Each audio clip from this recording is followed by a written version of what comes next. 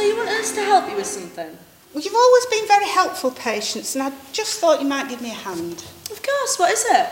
Well, it's Nurse Moking.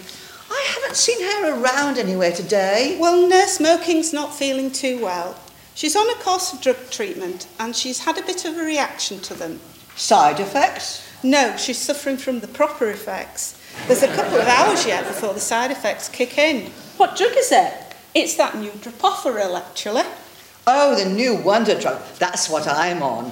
So how come you don't have these side effects? Well, it's just lucky, I guess. I suppose everyone has a different metabolism. Come on, tell the truth. I'm just used to them. The truth? Keep them under my tongue and flush them down the bog. Really?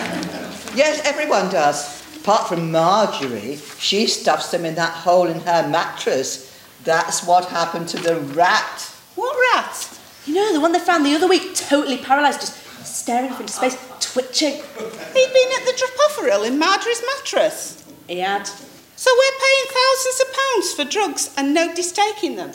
Might as well just give the money straight to the drug companies and cut out the middleman.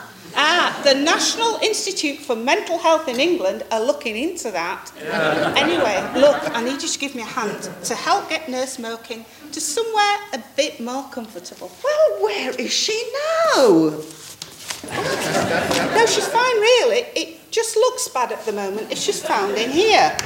What with all the other stuff going on, and the commissioner's going to want to come in here, poking his nose around. So I thought, if we could just, move her to someone a bit private. Where were you thinking? The patient advocate has gone out to another unit at the other side of the city. See another patient? Well, it's a false alarm, actually, because when she gets there, she'll find that the patient has changed his mind and no longer wants to see her. How do you know all this? Well, it was decided last night at changeover to keep her out of the way until this all blows over. Anyway, there's that cupboard in her room. Will you give me a hand? I'm not too sure.